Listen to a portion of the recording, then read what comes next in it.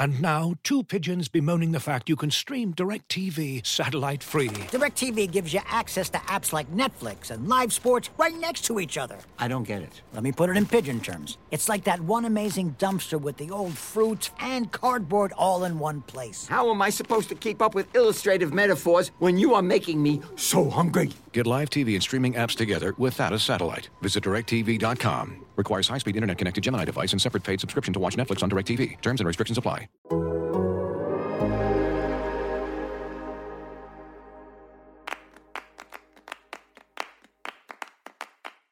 Hello, everybody. This is Soccer Every Day. I'm Matt Pence filling in for Alex Abnos, who is still in Miami, who I am still extremely jealous of, as it's very cold in Seattle today. Joining me today is my good friend, great writer, John Arnold. He's covered CONCACAF for a long little while here, so we're going to get into the Champions League and stories about the Champions League and the lore and all that kind of stuff. But yeah, I'll let you introduce yourself too. How you doing, buddy? I'm good, man. Yeah, I'm always happy to be chatting CONCACAF and some of the weirdness that it brings. It's a passion of mine for sure. I love local soccer. I love soccer in our region, and I think the Champions League, for better or worse, it's the best expression of that, right? It's the best thing we have, the best opportunity we have to kind of compare leagues, to experience these moments, and yeah. And speaking of being in Miami, that sounds nice. I'm in Texas. You know, typically we have that nice climate as well, but I was freezing at the U.S. Women's National Team training today. I was up at FC Dallas training, talking to new coach Nico Estevez. I need a vacation too, man. After this, I'm going to check flights. Yeah, there you go. We should all be doing that. Hey, maybe we'll pick one of these random locations. We'll talk ourselves so into Champions League fever that we'll end up at a Saprissa game here in a couple weeks. But I guess I wanted to just ask you first. We'll be topical, and then we'll probably veer off into like the fun, absurd stuff very quickly. But I wanted to ask you first if there was anything about this year's edition that stood out to you. There are games tonight, games tomorrow, kind of a week full of games as we're kind of getting into it here. But what do you think?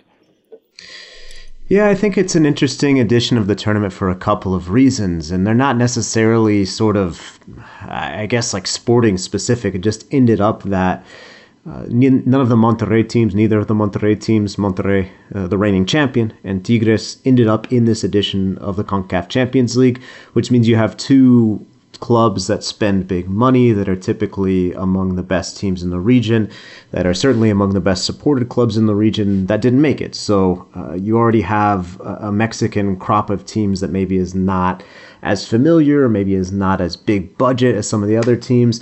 And then you look at the clubs that did make it, and a lot of the teams are not in form right now, or are going through some sort of internal crisis. So Cruz Azul is in form, but their sporting director quit a couple weeks ago, and it's sort of unclear what the fallout of that will be. But we know that, especially with a team like Cruz Azul, which didn't win a championship between 1997 and last year, you know, there are some head games that can get in the way of success on the field. And a thing like a sporting director who built that championship curse-breaking team leaving, you know, those are things that can start to topple. So I think so often in this tournament, especially once you get into the later stages, the question is, can MLS do it?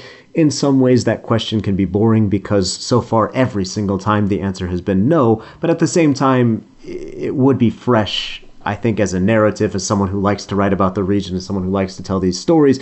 It would at least be something different if a Mexican team had a challenge or didn't actually win this edition. So that's one thing I'm looking at. The other thing that I think is a huge shame, that I think is overarching narrative in this edition of the CONCACAF Champions League, is, for whatever reason, whether it's COVID, whether it's something with the U.S. government, whether it's simply bureaucratic backlog, documentation has been an enormous issue for this tournament.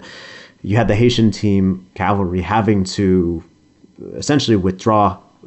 They didn't technically forfeit. They pulled out of the competition because, despite their best efforts, they weren't able to travel. And they had decided to put both legs of the games in the U.S. because of the current situation in Haiti means that it's untenable to host anything in Haiti right now. Unfortunately, the risk of violence is extremely high. So that's a shame. You know, this is a team that was gearing up to play in CONCACAF Champions League that couldn't.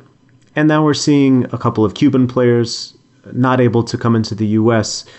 Already some weird sort of I guess, self-inflicted wounds in a weird situation in Costa Rica that we can get into if we have lots of extra time. But some guys on the Costa Rican team's not able to play. And some of the Comunicaciones players with some confusion about the vaccine.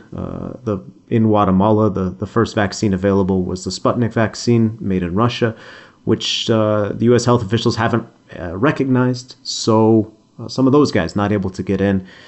Listen, is it going to make an impact sporting-wise? Are the results going to change? We saw Comunicaciones play well in the first leg, so maybe you could say it does matter. Ultimately, kind of the bigger teams will probably move on, as they likely would have anyway, but I think it's a shame that, these not extracurricular, but these off-field factors seem to be coming up so frequently in this tournament. And I think, it's tough to say this is CONCACAF's fault because it seems to be a lot of different moving parts. And I know, for instance, in the Cavalry situation, that CONCACAF was kind of moving heaven and earth to try and get the team into the U.S. But at the same time, I'd love to see some of these sporting powers that be exert more influence. Maybe they're doing everything they can. I know it's easier said than done to, pick up a red phone, hit a button, and have, the U.S. State Department on the phone. But it would have been great to see these teams in their best expression, in their fullest, come to the United States. So I think those are the two kind of narratives I see at the start of the tournament that are really drawing my attention and that I think are specific to 2022. Yeah, and I was kind of struck by something you said in our intro, which was that this is very much a reflection of the diversity of our region. And unfortunately, right now, like that mirror it's reflecting a society that has a lot going on in the background. And in some ways, it does sort of just mirror where we're at. But it is a shame, for sure. And especially something like this that can really be a diversion, especially for some of these smaller teams and leagues.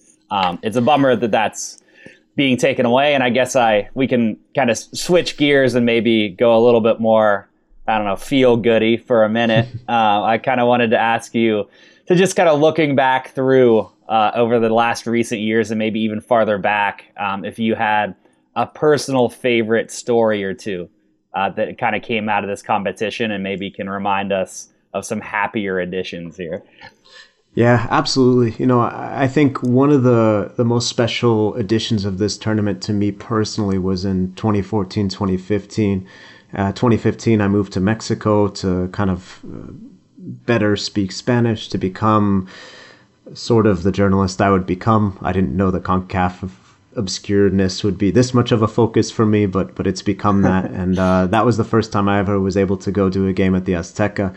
Went to Saprissa America, and while I was there, was in Mexico City watching some of the other games, and stuck around a little bit, just kind of hung out. Look, Mexico City, a great place to be in, and was able to watch, I think it was actually the night before the second leg of America Saprissa, the Montreal Impact Pachuca game, that famous Cam Porter goal in stoppage time of the second leg of Montreal's quarterfinal. They eventually went to the final where they played America, fell short ultimately in the second leg. But that's a tournament that I look back fondly, both personally and I think, in the region. It was just so fun to have so many exciting games, so many teams kind of coming out of nowhere. I'm mentioning some of the Mexican teams that aren't in great form this year. That was a year where I think not a lot of the MLS teams were in great form. Cam Porter, God bless him. I don't know that he did too much besides that goal that really sticks out in the memory, even if you're just talking about domestic play. I don't mean to discredit him, but maybe I'm forgetting a goal or two or a moment or two, but I think that sort of stands out as a singular moment of excellence that will be remembered forever in the region, and really what else comes after that? Not much. So I think that's a fun one where you look at those moments. And I also was able to tell a couple of months ago, I guess, on the newsletter I run that specifically looks at CONCACAF stories. I was able to interview several members of the Puerto Rico Islanders who knocked off a Mexican team on their way to the semifinals held with Cruz Azul. And actually, they're not bitter, but everyone I talked to did bring up the fact that under the current tiebreaker rules, I believe they would have advanced past Cruz Azul, not needed, I think it was extra time. Which is eventually when they fell to this Mexican giant. And so, Puerto Rico Islanders, a defunct club, Puerto Rico, in another interesting political situation when we talk about, the realities of the world and politics, this U.S.-controlled non-state. Do they want to be a state? Not really. Do they want to be an independent country? Some people do, some people don't. Whatever situation that Puerto Rico finds itself in, or that Puerto Ricans wanted to be in, these guys were flying the flag for Puerto Rico and made it farther than most MLS teams ever have in the competition. So that was a cool story to talk to guys like Bill Gaudette, Sandy Bondi, Noah Legato is on that team. Like, there's a bunch of these guys whose names are kind of familiar to fans of mid-2000s MLS, which I understand is not exactly an enormous group, but certainly some familiar faces if you're a fan of the sport. So that was fun to be able to tell that story, and I remember watching that run with great interest when it happened, and sort of looking back on those moments was special, especially the fact that the team is now defunct. What do you do with that? I talked to a guy who's a super fan of the team, was one of the supporters group members, and he's like, this is the best moment of my life as a fan, and I'll never get another one. And I think we always have this hope springs eternal. MLS fans can have this idea of our team will be the first one ever to win the CONCACAF Champions League. And this guy who I talked to, his name was Abner, he's just like, yeah, man, that's it. That's the moment. That's the peak. There's nothing that's ever going to beat that.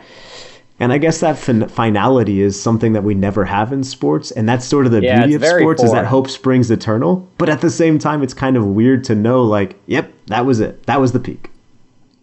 Yeah, and I mean, there's something poetic about it to an extent, and there's something to appreciating these moments whenever they're here, because who knows? A team that, whenever I was thinking about this in the competitions I've covered, I think maybe ironically because I'm based in Seattle, but the team that really stands out in my mind is the CD Olympia team from 2020 that ended up making the run to the quarterfinals. And they were just like, they were just so, like, the Sounders, they're, even in CONCACAF where they haven't necessarily been able to go all the way through like everybody else in MLS, there's a little bit of an entitlement that they are a bigger club within the region. Like, they certainly should be expected to beat a team like Olympia.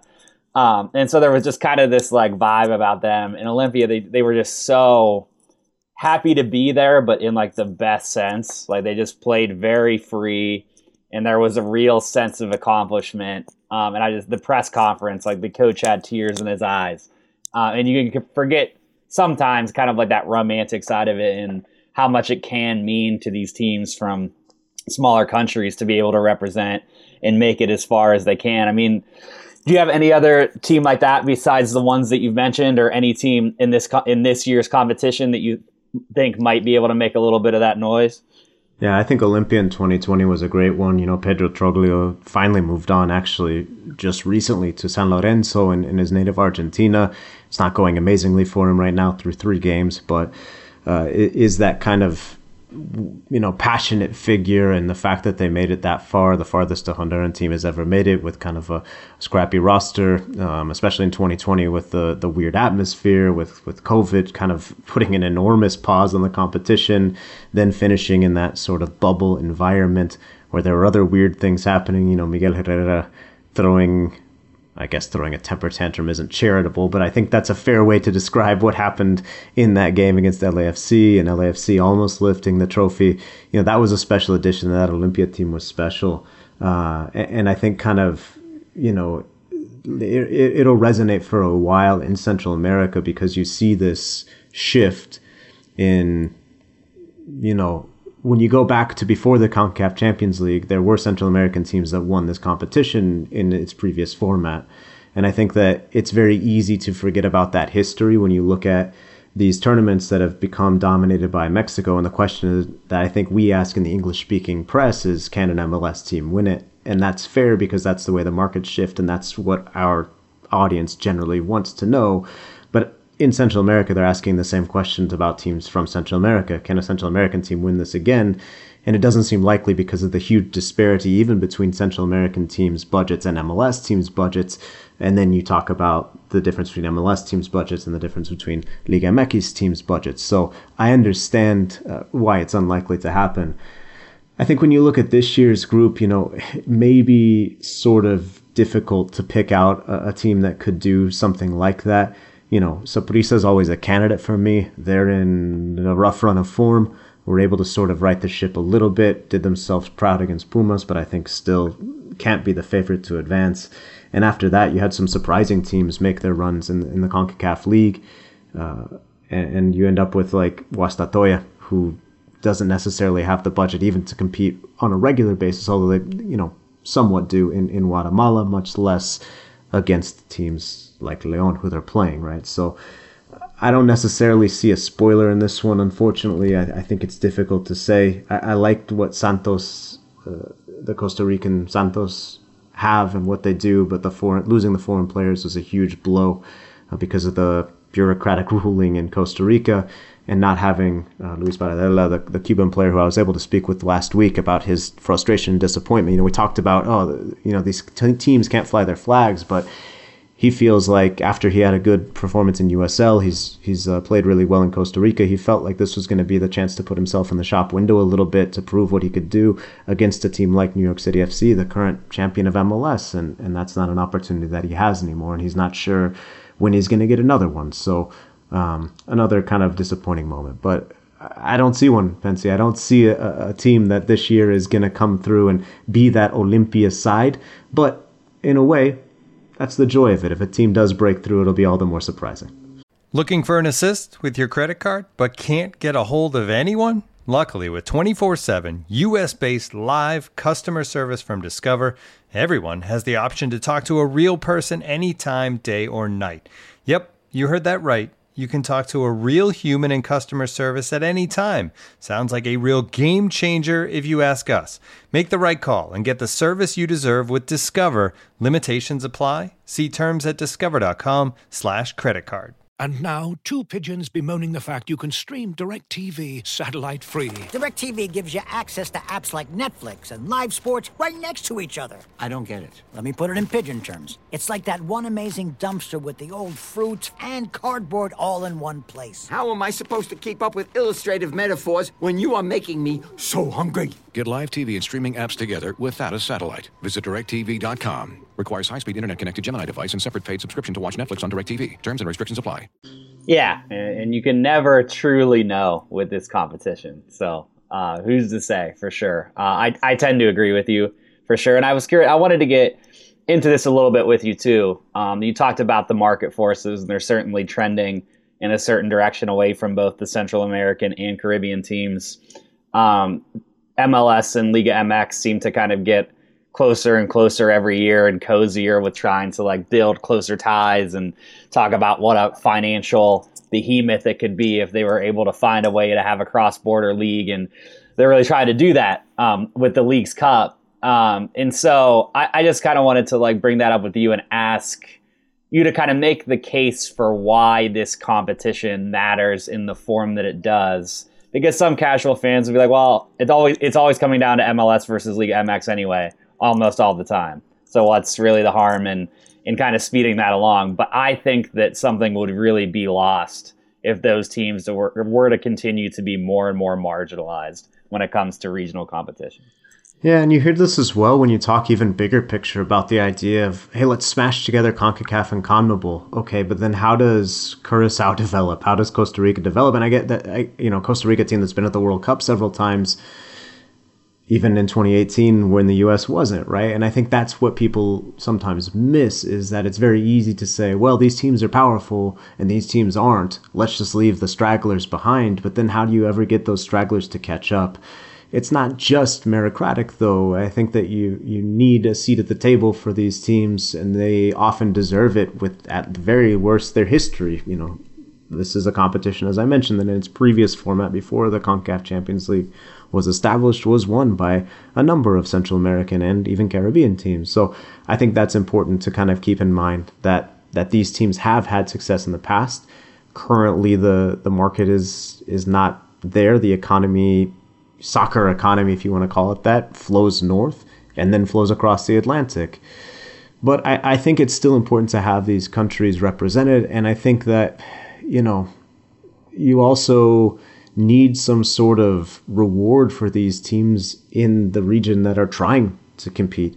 For the Saprissas and the Santos, and in other years the Heredianos and the Olympias and Alianzas in El Salvador, and we could keep going. Portmore United in Jamaica, these teams, Waterhouse, these teams that are producing talents that historically have done well, that take things seriously, should be rewarded. I think that, when you look at Leagues Cup, for one, I understand why CONCACAF has sanctioned the tournament, why they provide the referees, because you get everyone singing from the same hymn sheet.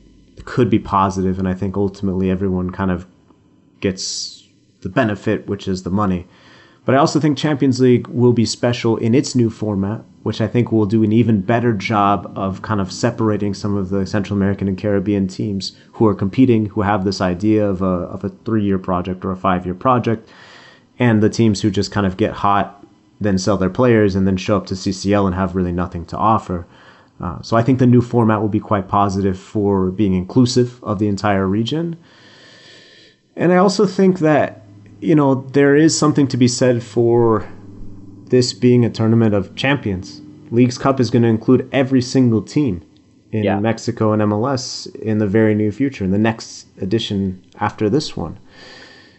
And the whole point of Champions League is it's our best against your best, against your best, against your best. And I think that still has value, even in this era. The team from Albania isn't going to win the UEFA Champions League, but they still get a spot in the early rounds, and they could make a run. So I think that's important too, is to still have something that is for the champions, that is for the best teams, and is able to put our best against your best against your best. Like, that's why we love soccer in a lot of ways, is because it is so global that you do have a representative from Martinique, and you do have a representative from Ethiopia, and you do have a representative from New Zealand, and in theory, they could all meet at the Club World Cup, right? And that's kind of the cool thing about this system. I think the rebrand or restructuring of the new format will be helpful, because right now the CONCACAF Champions League hews quite closely to what the Leagues Cup is trying to accomplish. But I think we might be able to see kind of the best of both worlds, with more competition from these big games, but also giving a bigger opportunity to some of the quote-unquote smaller teams that are trying to make a name for themselves, and then can sustain that success if they make their name and say, we are the best team in Central America. We can afford to try and make a run this year and hold on to a player for 1 or 2 more years, where previously we would have had to sell. Now we look at this as the goal. So I'm hopeful that the new format is a clear signal that it needs to be more than just Leagues Cup. And I also think, I enjoyed Leagues Cup. I'm a sicko. I admit that freely. But as exciting as it is when you say, wow, what if we could have LAFC against Club America every week, or New York City FC against Chivas? I don't think people necessarily want to watch Houston Dynamo against Pachuca. Some people will. I'll watch it. Yeah, there's something to be said for best of the best, and kind of take it from there. Yeah, and I enjoyed your breakdown there, because it left me feeling a little bit hopeful about the new format, and where a lot of this, I think you see it everywhere, but this sort of market consolidation in the biggest brands wanting to sort of protect themselves and insulate themselves. In Europe, it was the Super League that is dead for now, but there just seems to be this desire of teams to kind of just protect what they have, rather than allowing for sporting merit to come through, rather than financial considerations. And that's why I think if you're so much better, if you're big, powerful Club America, and you're so much better than Comunicaciones, fine, beat them twice and move on. It's not that big of a deal to me. I'm kind of I understand you have logistics, you have to get there, you have to, I get that, but I think, same with the Super League, right? Okay, if it's such an inconvenience for you to play Sampdoria every weekend to Juventus, just smash them, win the league, and then win the Champions League. But you can't, right? It's not as easy as you want to make it appear. Mega club. So yeah, and I'm trying to come away with a hopeful note from it, in that these things are always in flux. It can feel like we're on the slow march towards the biggest teams finding a way to break away and like protect their own gains. But that's not how it is yet, and this ladder still exists. It exists here in the Champions League for a team to get hot and become Olympia. And part of why watching this competition, I tend to always gravitate towards rooting for the smaller teams. A, that's just my disposition, but like B, I think it's like important. I think it's cool, and it's also inspirational, and it puts down a marker that like this is the value and this is why we're here. Like I wrote a column about the Super League whenever it kind of fell apart last year, and I referenced one of my favorite sports documentaries. It's ESPN 30 for 30. I think it's called The $1 Million Game, and it was about Princeton against Georgetown in 1989, and how like at that point in its history, the NCAA was like really close to like the power schools were in the process of basically like deciding that we don't need these small school champions in our bracket. Like no one cares about them. Let's just consolidate, and this is our tournament now. And that was really where they were about to head. But at this crucial pivot point, like Princeton didn't even beat Georgetown. They just took them all the way to the wire and put this like big scare in them.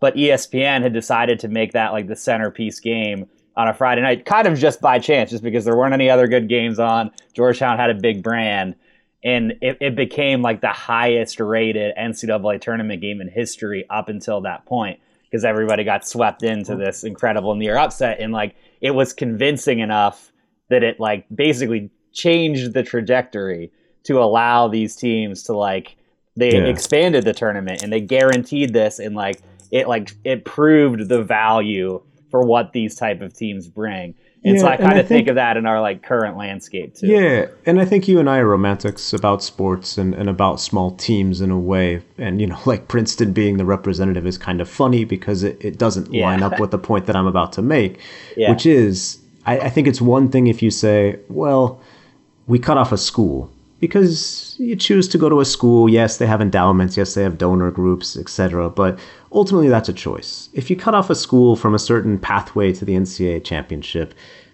I don't love that, but I can kind of see why you're saying, we don't have a problem with cutting off access to this championship for this school. But if you cut off a country, or you cut off teams from a certain country, I think that's a bit different, right? Because and I think this is more a point about the international game than the club game.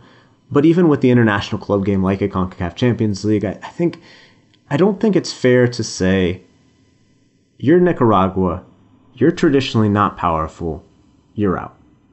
I mean, the whole point of the international sporting setup that we have is, of course, we can talk about geopolitics and look at which countries are part of whatever, you know, group you want to say, a UN Security Council group, whatever you want to say, right? But we can also look and say, you're the best at this sport, whatever sport it is, and you've proved it through this competition. And I think that's something that we all enjoy. That's something we like. That's sort of the point of what we're doing. And when you just say, you've been bad recently, we're cutting you off, I think it's dangerous is not the right word, but I don't think it helps anyone. You know, it's not. It's not good. It's not good. It's certainly not good for you and I, the storytellers, and maybe that's where our bias comes in. Like I said, I think we're romantics about this. It's a much better story if Comunicaciones makes a surprise run to the final and we look back and we say they had bees or wasps or what have you stinging the players at the very start. You know, that's a better story than just the team with the biggest salary won the thing. But at the same time, I think it is important to make sure that if people are in a region, that they have an opportunity at the very least to be represented, to see their flag flown, to have a pathway, right? And I think that's the thing. Yeah, look, Nicaragua is a good example. Real Estelí, Walter Ferretti, these teams did not make it this time out. The Managua FC looking very good this year in the domestic league. Maybe they get into the next one, right? But they had a chance and they didn't take it. You know, if you say only U.S. and Mexico, I think you're really cutting off a lot of not only players and teams, but also fans who could get into this, who could be excited, who could have that moment like the Puerto Rico Islanders fan and say, yeah, that was the pinnacle for me. That's as good as it's ever going to get. Yeah, and I think even just beyond us being romantic by nature, I do think that there is something to, like, it's the very heart of what competition is, right? It's like, it's these two sides getting together on a game, on a field, and one of them wins, and one of them proves that they're better. And so it just seems like antithetical to try to like cut further and further teams out of the ability to show what they can do. And so, yeah, and I also think that, to me, just kind of like the diversity of the sport, that's what I got into soccer. That's why I got into soccer writing to begin with, because that's what I love the most about it. Like, the amount of times that I go down like a random Wikipedia rabbit hole on some random town somewhere in the world just because their soccer team won a game somewhere along the way. Like, I get that that's not the point for everybody, but I just think that there is something to every town and every city in every country having like the opportunity to have like that, the people who represent them, that represent the people who love sports, in that one day where they do get to sort of like puff out their chests and be like, I am proud of being from here. Like, that's a really special thing. And I don't think that any competition captures that spirit in our region better than the CONCACAF Champions League. And that's why I like it so much. I agree. I think that you also, on the field, get good moments. You know, there are good goals. There are fun moments of play. The soccer in general is not a bad level. I think that sometimes, you know, it's easy to say, CONCACAF, it's bad, or the refereeing is bad. And there are times. There are certainly times. But ultimately, I think you're getting a pretty good product, a product that continues to get better and better. Because in part, you know, MLS teams are spending more, MLS teams are bringing more exciting players, but so too are other teams in the region trying to keep up, whether it's in their own domestic league, whether it's with MLS teams, whether it's with the teams in Mexico. You know, I think that you get a pretty good standard, and there are moments that stand out that go far beyond the memes or laughing or just kind of appreciating the beauty of having a team from Guastatoya in this competition. I think you really do sometimes see moments that, as a soccer fan, make you pay attention, take off your hat and say, that's a beautiful play. And that's the essence of it as well, right? As much as we love, learning about random towns on Wikipedia, I'm with you there 100%. If people have listened to our conversation for this long, I'm sure they're with us too. There are also good sporting moments, good moments of soccer that also make us happy, that make us marvel at what players can do with the creativity on the field. So, yeah, I mean, look, CONCACAF certainly has its flaws, and I try and chronicle those as well. But there are also some really fun moments, and I think the CCL really does deliver a lot of those moments and also tell us a lot about who we are as a soccer region. And I have one last thing for you, then I'll let you go. Because as the world starts to gradually seemingly open up here, I was curious whether you had like a favorite stadium or a favorite trip or a favorite venue that you would recommend to people who either got drawn in by this conversation or love CONCACAF and have never been able to do these away days. Are there any that stand out that you would suggest people one day take? Yeah, I think León in Mexico is actually extremely underrated. The whole state of Guanajuato, again, you know, we're talking about some of the political realities as well. There are some tough moments for some people in Guanajuato right now, but at the same time, I think that makes it all the more beautiful when you go and you see the architecture in León, in Guanajuato City, the capital, which is about an hour by bus, not even. And in San Miguel Allende, which I think people maybe know more as a vacation destination, which is nearby. If your team gets drawn against León, you should do everything you can to go. You can fly straight there. It's a little expensive. You can fly to Mexico City, take a 5 or 6 hour bus. But it really is special. And I think, you know, I mentioned the difficult time and the difficult moment because I think it's very easy to look at Mexico as one thing, you know. Yeah. Whether you want to say, oh, cartel Mexico or beach Mexico or dusty Mexico that you see in Western movies, it's extremely easy to just have that picture. You get that shattered quite quickly if you take that road trip to León. They're building a new stadium. The facility is fine. It's right kind of, it's easy to get to the stadium, so it's not a tough trip if you just want to go to the stadium and then leave again. I'm not sure, obviously, what the new stadium will bring, but the old one certainly has plenty of character. It's not like a Wrigley Field or something where you got to make it before they tear it down because the facility is so historic, but it does have history. You know, it's been host to many, many, many important games. And also, one time I spoke with a former León player, and we were chatting about the area, and he reminded me that nearby, León is famous for its leather. So if you ever want to buy some great leather shoes, you can do that also by the stadium. So I didn't know that was going to be my recommendation, to buy some shoes. But León is a top place. Mexico City is a great starter spot. And then unfortunately, I mean, a lot of the Central American teams have to play in their capitals. That's another kind of somewhat disappointing thing about this. Comunicaciones, like, they're from Guatemala City, but some of the teams have to play because the stadiums are either too far from airports or simply not up to the standard necessary to host some of these games. But, you know, if you can go, right, you know, it's, I think, like, you learn so much about an area by visiting, and I think soccer is such a great excuse, really, to be able to do that, and that's another beautiful thing about this international club competitions. Fingers crossed and prayers continue that we're able to do this more and more often, like we were in 2019 and before, and won't take it for granted. And I think those are the spots you got to get to, and if your team makes it, you got to do everything you can, because it really is a cool tournament, a cool experience, and a lot of fun. But hopefully you enjoy watching it on TV this week, and I'm sure we'll talk about it more soon. Yeah, I mean, I'm legitimately already sold on a León trip, so you did a very good job there. But we'll leave it there. I'll let you get back to your week. If people want to read your stuff, where can they find you at? Yeah, if you're still into this conversation, you probably will enjoy my newsletter, which is called Getting CONCACAF'd. One free edition at least per week, one premium edition at least per week, telling all sorts of stories from around the region. I try and do features and interviews and typically tell a story that usually you haven't heard before, but sometimes also as simple as breaking down which team will win the CONCACAF Champions League and basic stuff. If you're a fan of the region, I hope you enjoy. You can check that out at getconcacaf.substack.com. You can follow me on Twitter at Arnold, where I tweet links from that newsletter and the many other publications I write for, and would love to have you as a reader. All right, man. Thank you again for doing that. And enjoy the games this week.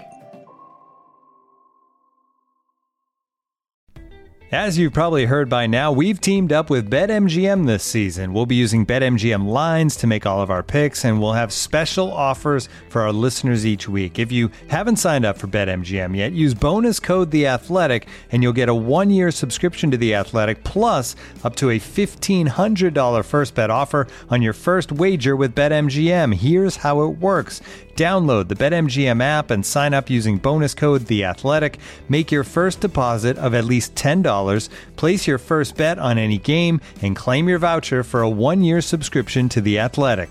See BetMGM.com for terms. U.S. promotional offers not available in D.C., Mississippi, New York, Nevada, Ontario, or Puerto Rico. Gambling problem? Call 1-800-GAMBLER. Available in the U.S. Call 877-8-HOPE-NY or text HOPE-NY 467-369 in New York. Call 1-800-NEXT-STEP in Arizona. 1-800-327-5050 in Massachusetts. 1-800-BETS-OFF in Iowa. 1-800-270-7117 for confidential help in Michigan. 1-800-981-0023 in Puerto Rico. First bet offer for new customers only in partnership with Kansas Crossing Casino and Hotel. Don't forget, if you haven't signed up for BetMGM yet, use bonus code The Athletic, and you'll get a 1-year subscription to The Athletic, plus up to a $1,500 first bet offer on your first wager.